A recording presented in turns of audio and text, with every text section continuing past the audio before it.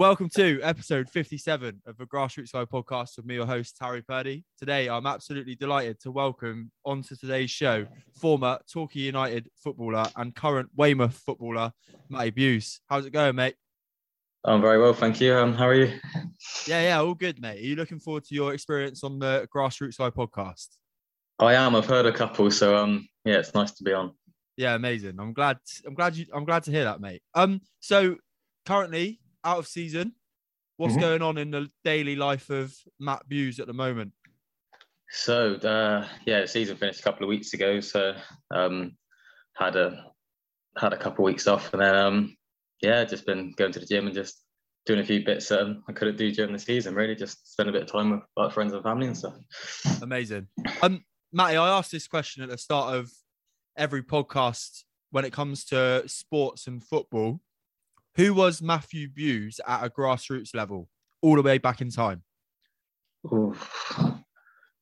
I'd say I was just someone that just enjoyed it. You know, as you grow up, you get thrown into it. And my family, my dad played sport and played football, so you just enjoy it and have done a little bit of everything. And then I just took to football.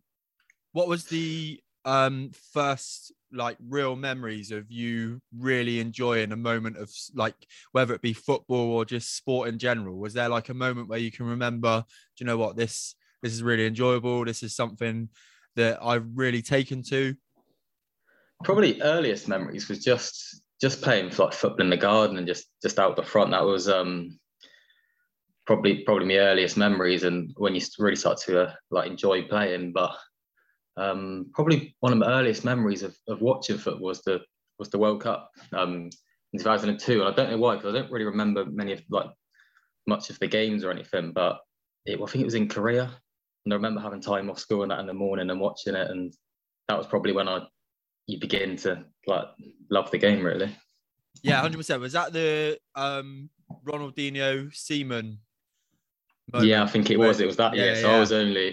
I was really young, but you just remember little bits of it, and I guess you're just taking things that are going on around you. Yeah, that's mad. So I'm obviously a bit older than you, and I obviously remember that World Cup, but not to an extent where I remember a lot of it. So for you must literally remember real small. Remember nothing. Yeah, just snippets of it, and but I suppose they're the little bits, aren't you, that you remember? Because I don't remember what I was doing as a kid, but you just remember little bits, and Yeah. What about when you were growing up then? Was there anybody that you kind of took to as an idol straight away in regards to a sporting hero? Probably it's a bit cliche, but I'd say my dad. He was someone that I was around all the time, someone that I always played with, and I was always playing football with him at the front, and in the garden he was taking me to the park and stuff. But probably on a football level, it was probably Beckham. He was the icon, wasn't he, back then? So he was always on TV and stuff. So yeah, probably. Yeah, I like to pick up on when people mention members of the family or parents as good influences and role models. What was it specifically about your dad that you kind of looked up to the most? I know obviously he's a real sporting person himself, isn't he? So yeah. I take it what you saw, you wanted to not necessarily become, but you kind of took the influence from, maybe. Yeah, I guess you're around it. He enjoyed football, he played, so I watched a little bit of him when he was when I was younger, and then naturally he'd have the football on, or we'd go to the park and play football. So then you're always around him, and then because he was influenced by it, I guess he's your first hand, he's the closest person to you. So yeah, you spend a lot of time around that. Yeah, definitely. And then in regards to your development, Matty, where did you start? When was the first football club that you got fully involved with and you remember playing competitive fixtures for? So my first team was Penmill, and we had a team called Penmill Pilgrims. And I think I must have been 7 or 8. So you just under 7s, under 8s on the small sided pitches and stuff, and doing all the tournaments and all of that. So that was my first taste of competitive football as it was then. Obviously it's only kids football, but yeah. That's when it first become really competitive, and it means the world to you, don't it? every game. So that's 100%.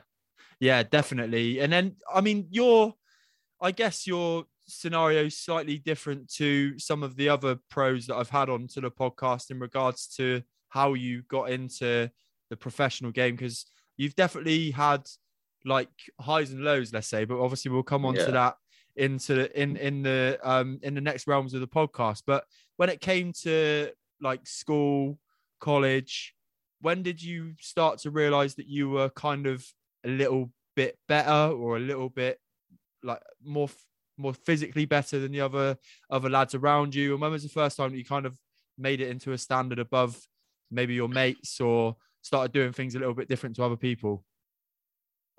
Probably when I was younger. Initially, I was probably ahead of people. As a kid growing up, I was probably above a lot of my friends and people I played with. There was a lot of good players, but I felt that I was probably above what they were. And then obviously different people like mature differently. And then it was probably when I got to probably a little bit later, like 17, 18 was when I really thought, I've probably outgrown the levels that I was playing with. And then I started doing well. And that's when I thought, I've got a chance to move on. So how did it happen for you? Like, what age group were you where somebody said something to your dad? Because I guess you got scouted somewhere along the lines, or was it at school, or was it at college that somebody said, you know what, Matty needs to go to some trials here? Or did you ever get linked with the Yeovil Academy? Yes. So initially, when I was 9 or 10, the Yeovil Academy or Centre of Excellence, as what it was then, was beginning. So I was in the first like teams that were set up. There was an under 10s and under 12s, I think, and I was an under 9, but I played with the under 10s. So that was my first taste of it, and then I stayed there until 13, 14, 15, I think, and then it folded. But so that was when I was around it from then. But Yeovil's Academy was a little bit up and down and all over the place at times. What were your first memories of like going into that Centre of Excellence then? Like, did you kind of, even though you were under 9, did you kind of feel that it was a little bit different to going down to Johnson Park at Penmill and getting the kit on there? Yeah, it was ahead of it, because all of a sudden, where it's not like it is now, they're not getting pulling players from like all around the area, but I wasn't just playing with my mates, I was playing with players from, let's say, Taunton, like Bristol, like further afield. So obviously the standard went up. But first memories was probably we went on a tour to Liverpool. So I'd have only been like 9 or 10, but we went and played like Liverpool, Everton, and and that was like, this is a bit more like it, really. From playing for Penmill to that was a bit of a step. Did you feel pressure as a 9-year-old? I always find it interesting, because we all know now the expectations of going into an academy, like a genuine academy, and being a 9-year-old, and your parents have got to put pen to paper for you, haven't they, to sign for whoever it may be, those big academies. I know, look, like, let's be real about this, and I mean no disrespect to Yeovil Town, but at the time, Yeovil Town Centre of Excellence was never at that level of like a Chelsea or an Arsenal or a Man City now. But obviously, as a kid, you're watching TV, you're watching all these professionals. Clearly, like, when you love football growing up, everybody wants to be a pro. So do you think when you go in, you obviously put a Yeovil kit on, how does it make your shoulders stand back a bit more? Do you kind of think, well, like, I'm going to have to perform really well as a 9-year-old, or did you just do it for the enjoyment back then? Probably at that age, I was just still in the mode of just loving football. Obviously, there's a little bit more of an element of expectation that you need to perform, but I was still in that mentality of I'm just loving it, and you play to enjoy, and I enjoyed every game and every training session, and so I didn't feel that much pressure. And obviously, my dad was around football anyway, so he kind of tried to keep that. No one put really that much pressure on me, so I was just left to like go out and enjoy it, really. Yeah, that's good. Like, I mean, it's hard, isn't it? And I know every individual's different. And of course, like, parental influence is massive when it comes to things like that, because like, we've seen situations, haven't we? Like, even like locally, you can think of examples where people kind of grow up expecting their kid to be the next best thing when actually the chances of it happening are like, I think the stat is ridiculous, and it's definitely been mentioned on this podcast before with other pros. Maybe even in academy football, it's 1 in 60,000, maybe. That actually, I don't know. I know it's some weird figures. Yeah, it's really low. So it's actually must have been real nice, like growing up, thinking back and looking back at it now that your dad and your like family never really put any pressure on you. Yeah, no, it's probably helps, to be fair, because you see it around the academies and stuff. And my brother was in an academy, and some of the pressure that the kids get put on them is quite intense, and the expectation for them to perform like every session and training, which is obviously is expected, but I think there's an element of enjoyment taken away at times. Yeah, and again, like every individual is different, right? So some young footballer would react really well to being under pressure and feeling like every pass has got to be pinged to feet every time.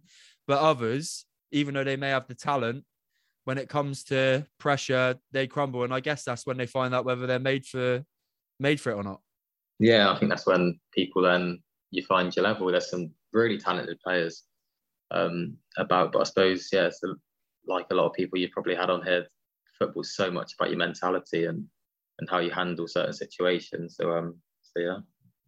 What do you think really cuts a footballer then, from what you've seen, like in your experiences from like Taunton Town back when you made your senior debuts, I guess, all the way through to Torquay and Weymouth now? A lot of it is mentality, and it's probably being able to handle setbacks and knockbacks and getting told you're not going to be good enough, or you're not going to be this and not going to be that, and being able to deal with that. And you come across so many different people with different backgrounds. So yeah, I'd say mindset's probably what cuts the top from the bottom from my experiences. Have you come across players in your career so far where they have talent that probably is above the level of them, but they just don't have the, like, not, I guess the word is mindset, or like the mentality to demonstrate that on the football pitch? When the manager's putting them under a bit of pressure, you know that player is going to just like hide away in the corner. Obviously, I don't need you to mention names, but can you think of examples where you've been like, fucking hell, he's not gonna cut it today? Yeah, probably. I've played across a lot of players where you think, why is he playing at this level and he should be playing like a lot higher? But yeah, there's probably certain players that may perform better and under less pressure, and like you said, that's why the top players are at the top level, because they can perform to their absolute maximum in front of 100,000 people. So yeah. Amazing. So moving away from the Yeovil Centre of Excellence, and you said it folded. So what was your next moves from there as a player, Matty?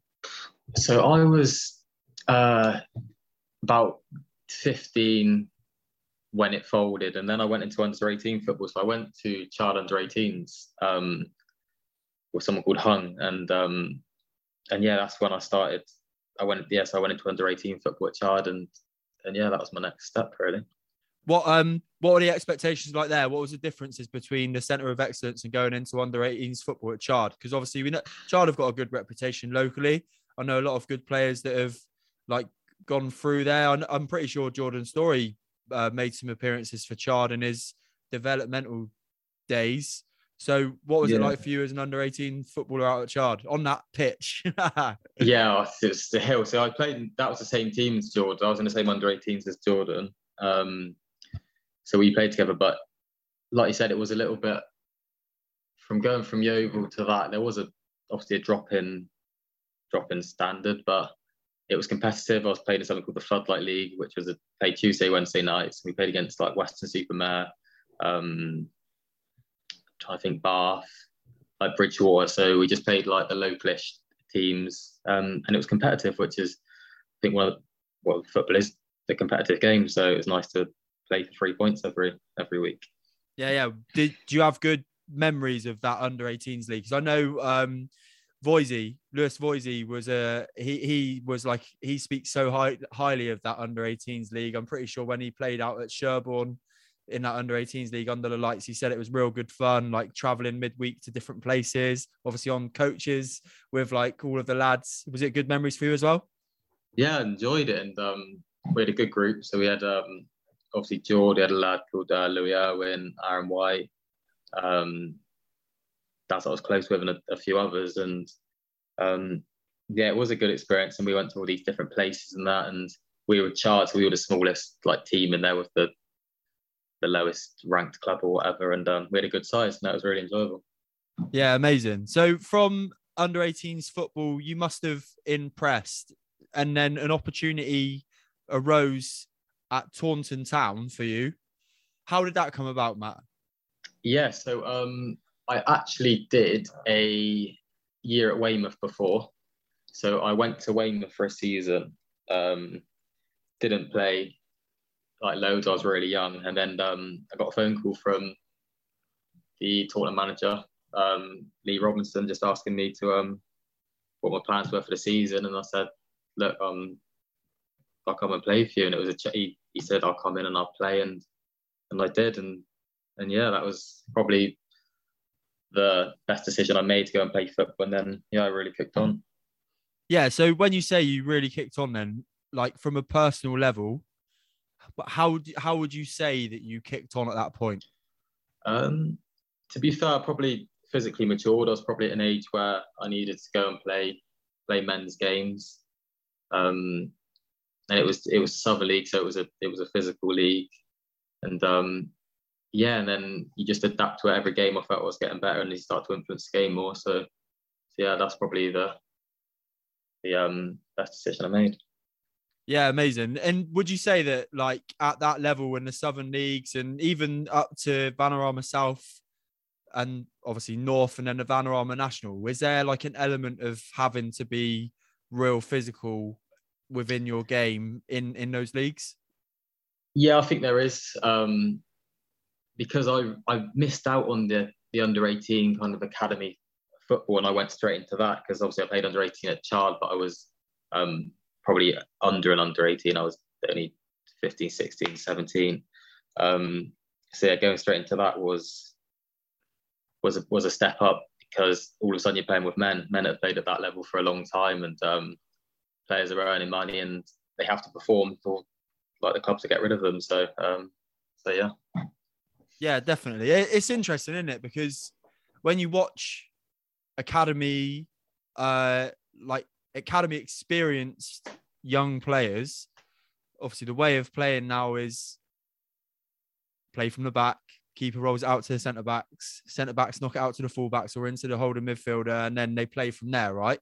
Try and get the forwards into the game from playing from the back. Obviously, I'm sure there was an element of that at Chard, and like maybe you were encouraged to play football at Yeovil, but without that academy experience and just being chucked into the deep end within men's football at Weymouth originally, and I'm sure like playing at Weymouth for that season, even training with men would have like kicked you on a little bit and almost got you used to what was to come at Taunton. Going in without that mentality of, I should be playing from the back, I should be having the ball to feet, I should be trusting my touch, blah, blah, blah. Going into it without that, do you think it probably helped in some respects? Yeah, because you learn quickly of what you can and can't do. Obviously, the pitches aren't as good as they are at academy levels, and when you see players get robbed and that, and then the other team's on the attack at that level, like that they'll let you know, like they'll tell you. So you grow up quickly, and obviously technically, because I went kind of through a system, it was the other side of the game that I probably developed the best at Taunton. Yeah, definitely. And then in regards to like those lessons, and you say that people would tell you that you'd done wrong, like how many attempts do they give you before they literally get in your ear? Is it literally the first mistake you make, they're on you, or is it they're like, do you know what, we'll let him off with that one, but if he does it again, he's getting it? To be fair, it was a good group of Taunton, but like you say, once you're in a team, you're treated no differently. Just because I was a lot younger than everyone, you treat the same, which is good, and I don't think it should be any different. I don't think you should have any lenience because you're only 17, 18. I think it's important that they get into and they tell you if you've done well, but also if you haven't done so well. Yeah, defo. So you again, you mentioned, Matty, you find out what you can and can't do. Is that from a like level of personal? So like, for example, you find out that actually you're pretty good at like taking a man on 1v1, for example, or you're good at 1v1 defending, or all those sorts of things. How quickly do you learn those lessons in regards to those individual traits that you pick up on in games? I think it's just you learn the game more with experience, and everyone will tell you that the more games you play, the more you understand your own qualities and your own the things you're best at, but also you learn what you shouldn't do and what you can't do, and you see players you may not be able to dabble on the ball as much in certain places because you might get pressed quicker in different situations. So I think you just learn with experience all the little bits that you can't put to practice in training or anything. I'm going to put you on the spot. What are your traits that you would say that you can rely on if you're having not a bad game, but if you're having one of those games that is pretty even and you've got to go not within your shell, but you've got to express what Matty Buse can do? Does he want to get on the ball and play it, or is he more of a ball-winning centre midfielder? I like to think that I'd always get on the ball and stuff, but personally, I'd say I'm a good athlete, and I'm pretty mobile around the pitch. So yeah.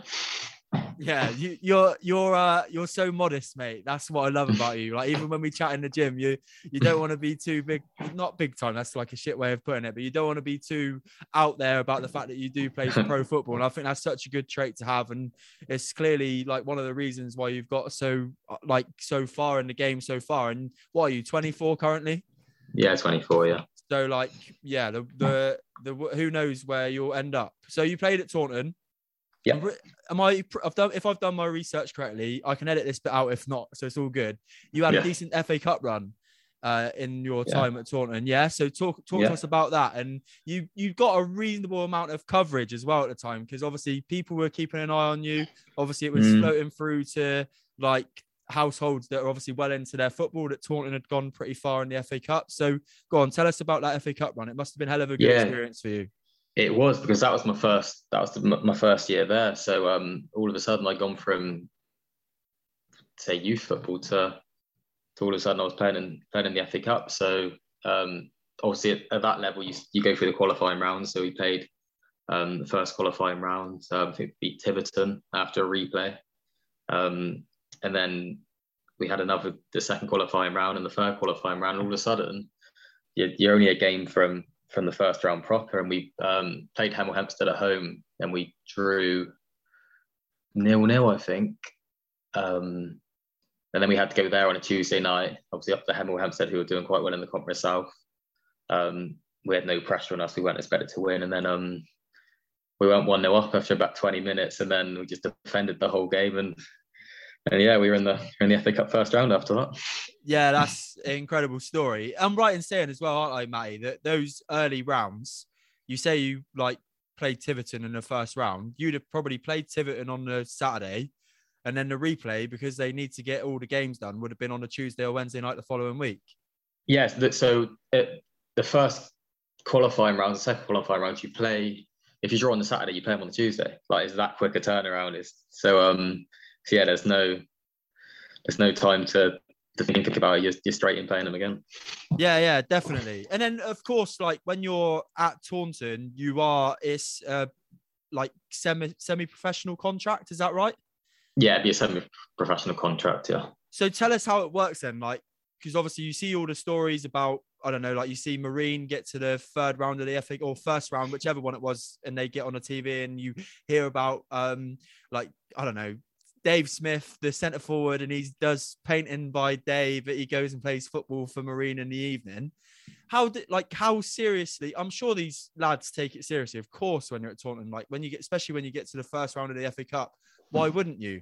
Do you see like a bit more professionalism come into people naturally because they're like a little bit more of a spotlight's on them? They've got into like quite a deep round of the FA Cup, or does the manager like influence you to just do what it is that you've done well through the early rounds of the competition to get where you've got to? I think there's an element of both, as in people have got jobs 9 to 5, Monday to Friday. Just because you get to the FA Cup first round, that doesn't change. So no, they're still working, they're still doing what they normally do. But obviously, as you go further up, people take it more seriously, and you're on TV, and there's naturally people want to do as best they can. But yeah, day to day, it won't change a lot of people's lives because their 9 to 5 jobs is what pays their mortgages and pays all their bills. Yeah, definitely. So for yourself, mate, when you were at Taunton, before obviously you established yourself, you played really well. Obviously, you got yourself like a really good reputation for Torquay to eventually come and like knock on the door for you. What were you doing in those like days where you obviously didn't have to train? Like, did you have a job, or were you just sort of keeping yourself fit? Yeah, so I was working at Golden Stones, just at the leisure centre, Yeah. throughout the week, and yeah, then playing for Taunton. So again, like yeah. you naturally have a good influence of your dad, like obviously wanting you to stay fit and stuff. Do you think that's giving you a bit of giving you a bit of a boost as regards to how fit you are, and obviously physically you have a advantage as well because you've had somebody influencing you throughout all of your life of like how to get stronger, how to be fitter, how to be more mobile? Is that like, do you think that's giving you a little bit of a head start over some people? I think so. I'm probably lucky because of my dad's job and being around, obviously, like gyms and everything. I always had access to everything. I was quite lucky in that respect. And I suppose just because you grow up around it, you take it on board, and it just becomes a bit of a lifestyle, really. So yeah. Well, I can imagine, especially during that FA Cup run, you're probably sat at the desk or wherever it is in Golden Stones, and all you can think about is that first round, like tie on the horizon. Yeah, no, it was really, really good for me. It was a good experience because I was young. It was being thrown into the FA Cup first round, and we got Barrow, who was National League at the time. But yeah, no, it was a good experience for me. And then when obviously I'm sure there's some element of pride when you're playing even in the fourth qualifying round, because some big teams get chucked into that point of the competition. But to get Barrow in that first round of the FA Cup, did you feel when you walked out onto the pitch and you know that it's the first round of the FA Cup, obviously you have those dreams of, do we make it to the second round? Do we get a League Two, League One team? But going out and walking out against Barrow must have been like pretty special for you, mate. Yeah, so when we played Barrow, we were home, and yeah, it was a great occasion for the town and for everyone involved. And then we drew the game. So the draw was on the Monday, so we drew on the Saturday. Then we found out we'd have got Bristol Rovers away. Wow. If we won the replay, but yeah, on the Tuesday we went up to Barrow, and I think it was the Monday we went up to Barrow, but then played on the Tuesday, and unfortunately we lost. But so yeah, we knew who we were going to play in the next round, but it was good for everyone. It was good for the town, and it probably helped get Taunton to where they are now. Yeah, of course, because even at that level of the competition, you're getting prize money and gate money. Like, I'm sure it must have been a sellout for that first round at home. So yeah, amazing stuff. So after your experience at Taunton, which obviously you must have impressed the people coming to watch you, I'm sure when you think about a team like Torquay and even Yeovil and all of the local Southwest teams, they must be keeping half an eye on those Southern leagues to see what young players are coming up and like playing well at that standard, because I guess that gives you a good footing as to making the next step up into the next steps up of football. Torquay was the opportunity that came about for you, mate. When did that happen? And that must have been a massive moment for you.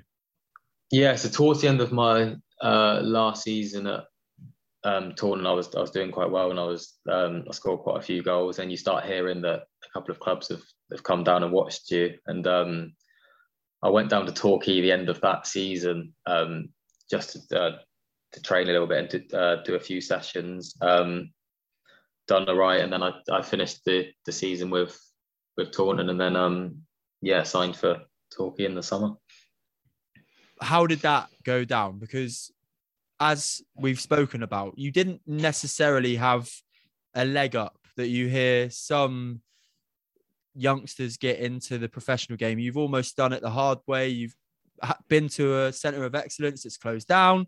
You've gone into charred under 18s under the floodlights. Like, again, like you say, it's not necessarily academy standard football. And then you've gone to Taunton, showed your capabilities, and then got the nod at Torquay. That must be a big moment for you personally. Yeah, it was a nice feeling because you feel that you hadn't achieved anything. I was only 21, but I felt like I made my next step in the game, and I was progressing to where I wanted to go. Yeah, and of course there was some developmental seasons for you at Torquay, am I right? So, like, what was the case? What was the scenario for you? Did they give you a 1-year contract straight away? Was it a 2-year contract or? Yeah, so initially I got a 1-year contract. So yeah, my first contract at Torquay was just for the year. And then I've done reasonably well, and then got a second year as well. Yeah, amazing. And again, research may be right or wrong. A loan move to Bath in that little period of time.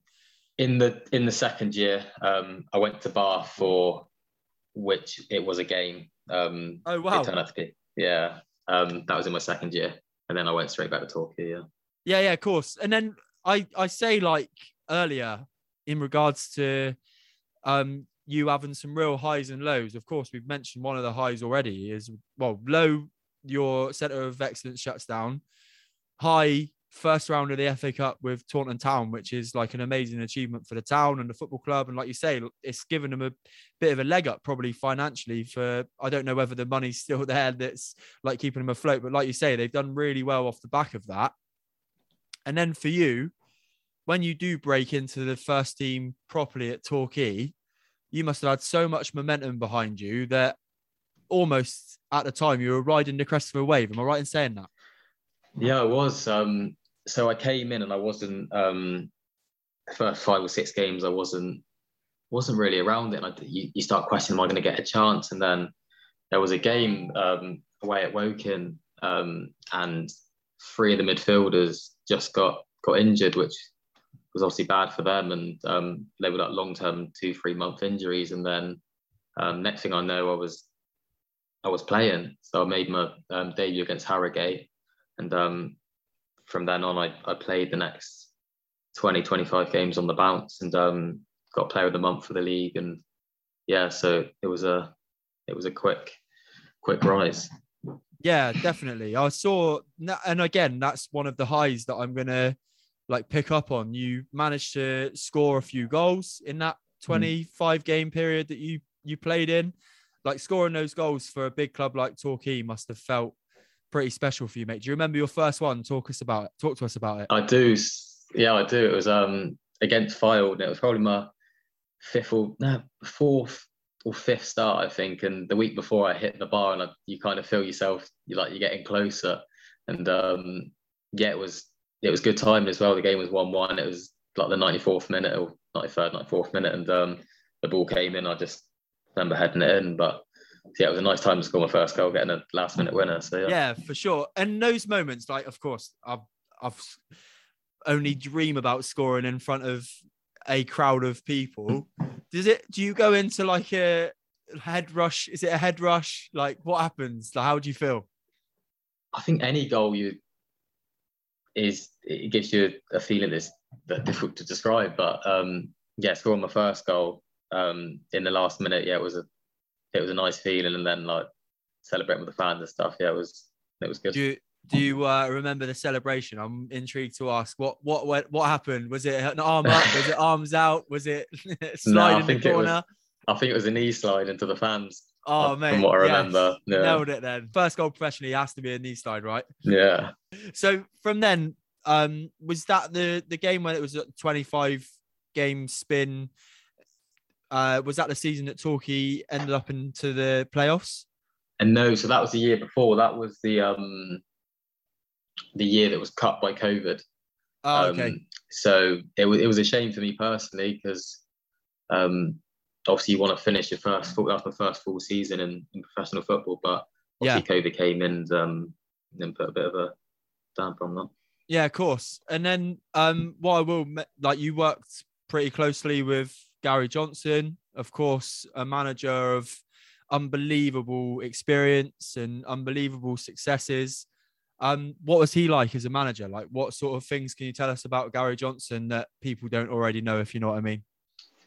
Yeah, he was good. He gave me obviously my first chance and my opportunity he gave me a platform. So I'm grateful for that. And yeah, he was demanding. Every day was tough, and he wanted to get the best out of players, but he wanted to improve players. And I'm sure different players have different opinions of him, but personally, yeah, he was good for me. He got a lot out of me. So yeah, I'm grateful for that. Yeah, amazing. So when Torquay did get to that playoff final, mate, I'll have to speak to you about it because it's such a, like, one of those moments that, of course, you will probably remember forever for like right or wrong reasons.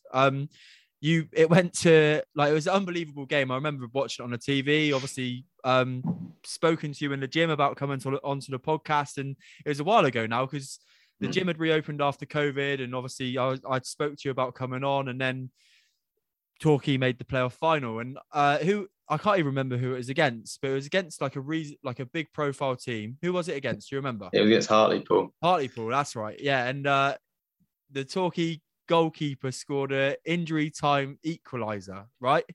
Yeah, he did. Header from a corner or a long throw in to take it to extra time, and the game went to penalties, and it literally went on and on and on and on. And unfortunately for yourself, you stepped up and clipped the outside of the post, mate, right? Massive, yeah, he tipped onto the bar, yeah. So yeah, massive. It was a good save, but yeah, massive moment. And you talk about the elation of scoring that injury time winner. If you imagine that as a feeling and compare that moment of missing the penalty, like, is it, I mean, it's an obvious question really, but it must have been just such a contrast of how do you deal with that personally?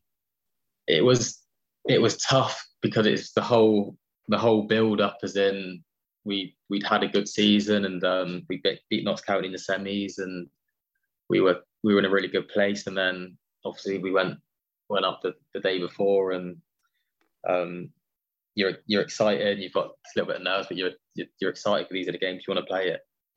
And I remember we watched a video of all of the players, like friends and families and girlfriends and wives, like wishing everyone all the best and good luck and saying how proud they were.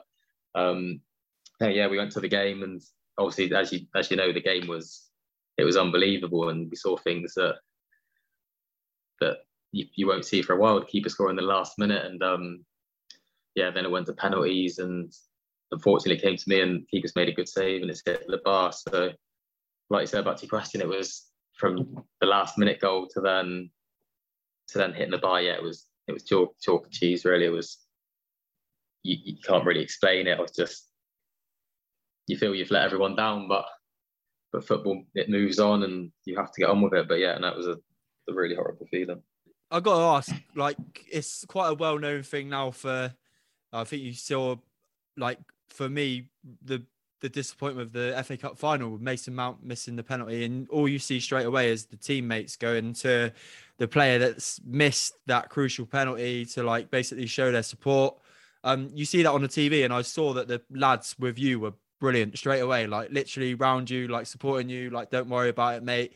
And don't get me wrong, like, all those don't worry about it, mates, for the first 24 hours probably don't mean nothing because you're thinking about it. What could you have done differently, etc., etc. But how good were your teammates at the time, and how good were your family at the time as well?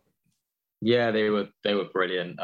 We had a really tight knit group of Torquay, and everyone got on so well, and they're all like good friends and people I speak to now. And yeah, like you said, when they're going, "Oh, don't worry, like it's fine," you know, it doesn't feel like that, and it's in one ear out the other. But yeah, it was hard, and I got phone calls like throughout the week after, and just like checking in and messages and stuff. And to be fair, it was hard because I just didn't. You don't really want to talk to anyone.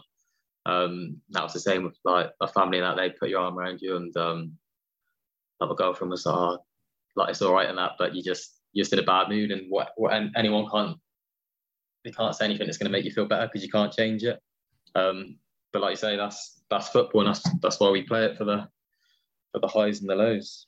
And then, yeah, absolutely, mate. And I can only, I'm not, well, no, I can't even, like, there's no way in hell that I can relate to anything like that.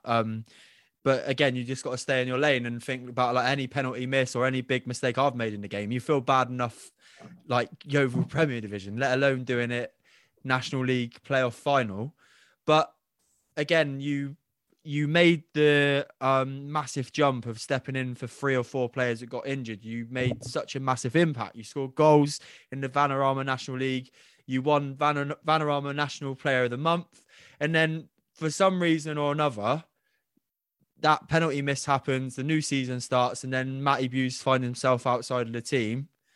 How does a player deal with that? Like, because again, it must be tough you've got to think like, well, I've done this right, so what's happening now? Yeah, like is that how it kind of goes? What, in terms of finding a new club? Well, as in, how do you cope with thinking that you've almost established yourself as, you say you played 25 games on the bounce, right? If I think of that from a football manager terms, I'm thinking you're a regular starter / important player, right? Yeah. And then next season comes around, Torquay probably signed 5 or 6 players in the summer. And then the next thing you know, you're back on the bench waiting for another opportunity. Yeah, I think it's part of football, isn't it? You have to perform every game, and you can play all the games you want, but the minute you have a dip in form, there's someone there waiting to take your place, and vice versa. If I'm on the bench and someone has a bad game, you're there ready to take their place, and that's probably what brings the best out of players. But it is difficult. It's not easy watching games and not being involved and being on the bench, but that's probably where the mentality comes in for football, and what makes top players stay at the top for so long. So what happens at that level of football, Matty? Do you have a chat with the gaffer? Did you knock on Gary's door and say, all right, gaffer, why am I not playing? Or gaffer, I'm not happy? Or did you get a call from Wealdstone where you ended up next, who basically offered you an opportunity?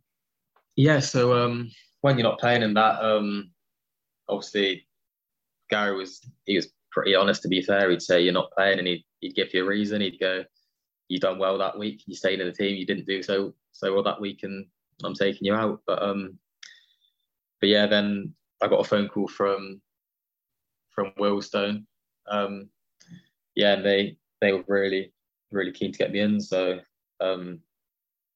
yeah, that was my next step, really. That's got to be tough as well, because you are based in Yeovil.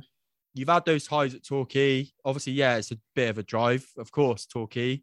But you kind of base yourself down there for your training sessions, go to games, and then you know that almost like a halfway point, right? Because a lot of the games in the Vanarama League are London-based or around the southwest, and it doesn't feel too bad. But going down the M3 every day for like training, obviously Wealdstone are one of the only semi-pro teams in the Vanarama League.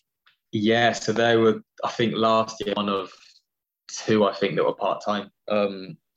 So yeah, it was only to go down a couple of times a week, but yeah, like I say, it's still a long trip. And I mean, look, like, again, no disrespect to Wealdstone at all, but when we talk about that now, I can see in your like the way that you're speaking about it, it's more of a, oh yeah, like the drive down the M3, it wasn't that great. So that must have had an influence on the way you were playing, the way you were training, like your mentality. Talk to us about that, mate. Yeah, I think it become a long. You professionally, you do things right away from training. So I wasn't training there full time, but I was doing a lot of stuff away from it, like when I saw you in the gym and stuff. But like I say, it takes a lot out if you do it properly. I was leaving for Saturday games. I was leaving in the morning. I was going down there, like getting a bit of food down there and stuff. But it probably does take away an element of your time, and you're probably not as fresh as you would be as going up the night before or 20-minute journey to the ground. But but yeah, it was during the winter kind of months when it's dark and that it is hard because obviously they train in the evening. Yeah, and like you say, again, another element where your mentality can have an influence. And of course, you stayed there. And then, if you was to maybe not summarize, but talk to us about your little spell at Wealdstone, was it good memories, bad memories, mediocre memories? Yeah, probably mixed. Like my performances were good. To be fair, I was performed quite well. I scored a couple goals, and yeah, my performance levels were okay, and there was a good group of lads. Like, but probably from going from Torquay to there, it was just different. I was training every day. Then I was at Wealdstone, like training at school in the evening, like waiting for kids to get off the pitch, and yeah, it was different. Yeah, man, I can imagine. And then you've almost gone full circle. It's funny how things happen. Weymouth were the first club that offered you like an opportunity in regards to a like semi-professional or professional contract at the start of your career, and then you've like been to the first round of the FA Cup, you've been to the Vanarama National Playoff Final, you've done your trips up the M3, and now you find yourself back at Weymouth. What are you expecting from this next stint in your career, mate? So yeah, I went there for the last, I think it was 10 or 12 games of last season. It was just an opportunity for me to come and play. So I agreed with Wealdstone that we'd mutually like end my contract. Then the next day I got a phone call from the Weymouth manager, and he said, like, we want to get you in and we want you to come and play. And with it being 40 minutes away, it was perfect. They had some they were struggling, they were down the bottom, but the manager said he really wants me in, so it was important for me to come in and play and put in some good performances, really. Matty, I think we are close to wrapping up your podcast, but I do want to ask for you, are we going to see the development of Matty Buse to play Football League football? Is that the goal? Yeah, that's my goal, is to play in the league. So yeah, if I can perform well and get a good season under my belt, then yeah, that's every footballer's dream, to play as hard as they can. So that's the next step for me, would be in the leagues above. Amazing, mate. We have the final part of the podcast, mate. I'm sure hopefully you've listened to this before. It's the 11 questions to finish. Okay. It's a quick fire question and answer. 11 questions. You answer them as quickly as possible and get entered into the hat. If your time is the quickest, you will win a Grassroots Guy t-shirt, mate. So lucky you. Are you up for that? Yeah, we'll give it a bash. Sweet. Let's get the questions ready to go. Matty Buse, your 11 questions to finish starts in 3, 2, 1. Matty, what is your Tesco meal deal choice? Chicken wrap, little fruit pot of mango, and orange Lucozade. Nice. Best football memory? Scored my first goal for Torquay. Who was your sporting hero?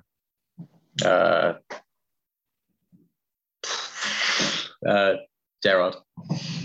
Favorite pair of boots?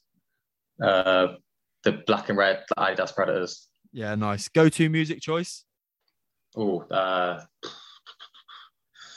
mind anything. Top anything. 40. What's your favorite alcoholic drink? Probably a Thatcher's. Best leader, captain, or manager you played with or been managed by? I'll go with Captain Asol. Who was your most famous opposition? Could be player or team. I played against Ethan Ampadu as a kid, so yeah, probably him. All right, advice you would like to have given yourself at 18, not that long ago? Oh yeah, just stay level-headed and grounded. You definitely are that, mate. Have you or do you have any pre-match habits?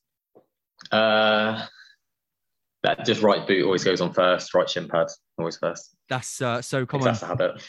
Matty, your time is 1 minute 32, which actually, mate, isn't too bad. But Josh Staunton, Staunts is the current winner, mate, with 1 minute 10. But to be fair, mate, you've done all right with that.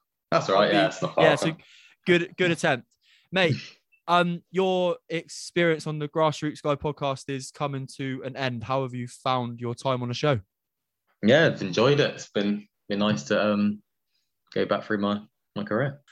Matty, if people want to come and find you and find out a little bit more about you on social media, where can they come and find you if you want them to? Instagram is _Matt Buse and Twitter's Matt_Buse, I think. Perfect.